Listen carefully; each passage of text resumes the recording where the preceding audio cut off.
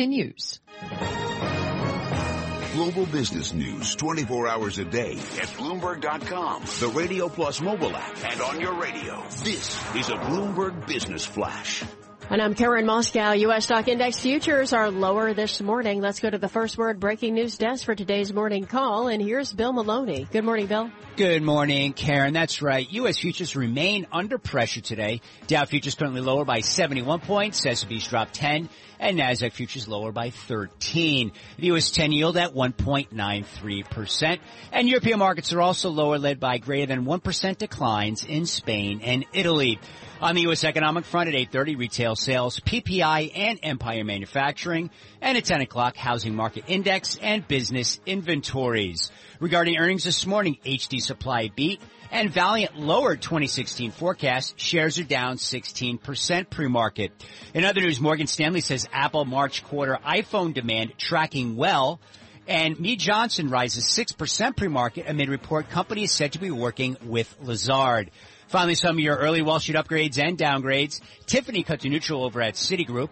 At Goldman Sachs, Hibbett Sports and Sanderson Farms both cut to sell. At JP Morgan, 3D Systems cut to underweight. And Whirlpool raised to overweight. Also, Rent-A-Center raised to strong buy over at Raymond James. Live from the First Breaking News Desk, I'm Bill Maloney. Karen? All right, thanks, Bill. And to hear live breaking news over your Bloomberg, type Squawk Go in your terminal. That's SQU. That's SQUAWK Go, and that's a Bloomberg Business Flash. Tom and Mike. Karen, thanks so much. In the middle of 3 days of central bank meetings, Bloomberg Surveillance brought to you by Invesco. Looking for investment views, experienced experts are just a click away. Go to Invesco.com/US to subscribe to the Invesco blog and follow at Invesco US on Twitter. Thank you, Invesco, for your support this morning. Mike, it's just, does this ever happen before? Back-to-back central bank meetings? It's enough to make Alan Ruskin sit up straight and smile. Well, it's not just the big three. The minutes of the Royal Bank of Australia meeting just out. The Norwegian Central Bank is meeting this week, the South African Central Bank. Awful lot going on. And for the most part, central banks continuing with stimulus. One of the questions that comes up, though, Alan, is what effect it has. Bank of Japan went to negative interest rates and saw the yen strengthen instead of weaken.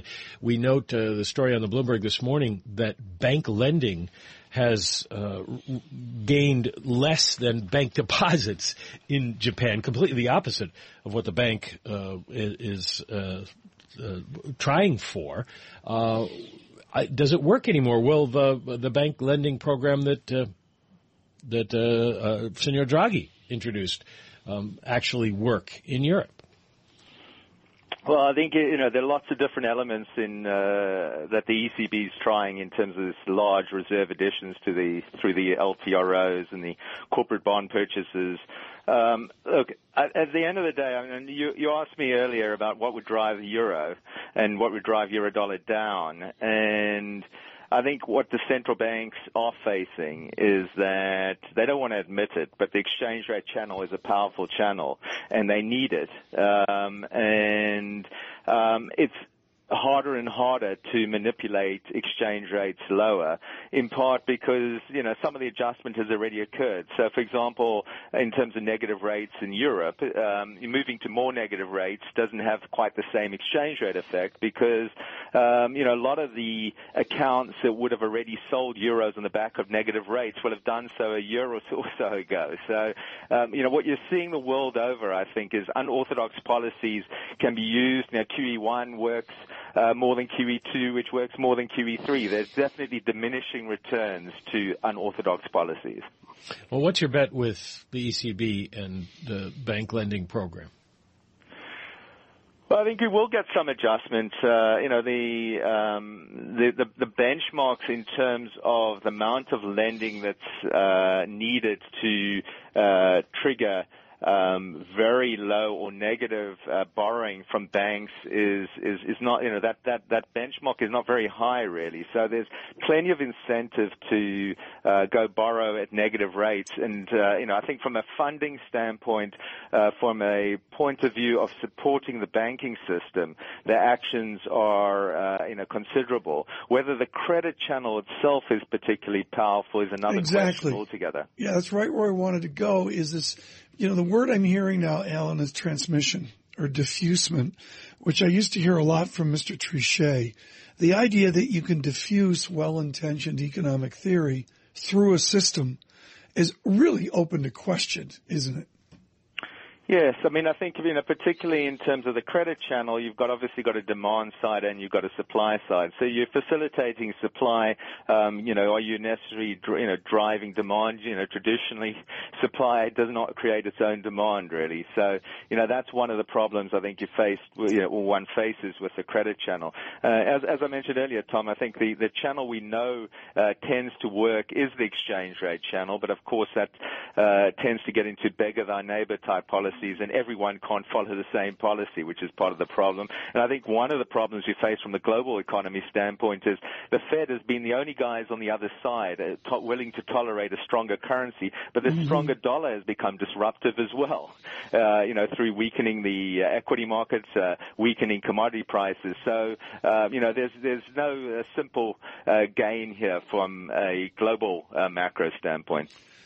Alan Ruskin, thank you so much. Just really, really interesting conversation, folks, given the swirl we're in. Mike, to me, it goes back to Orphanides and the toolbox.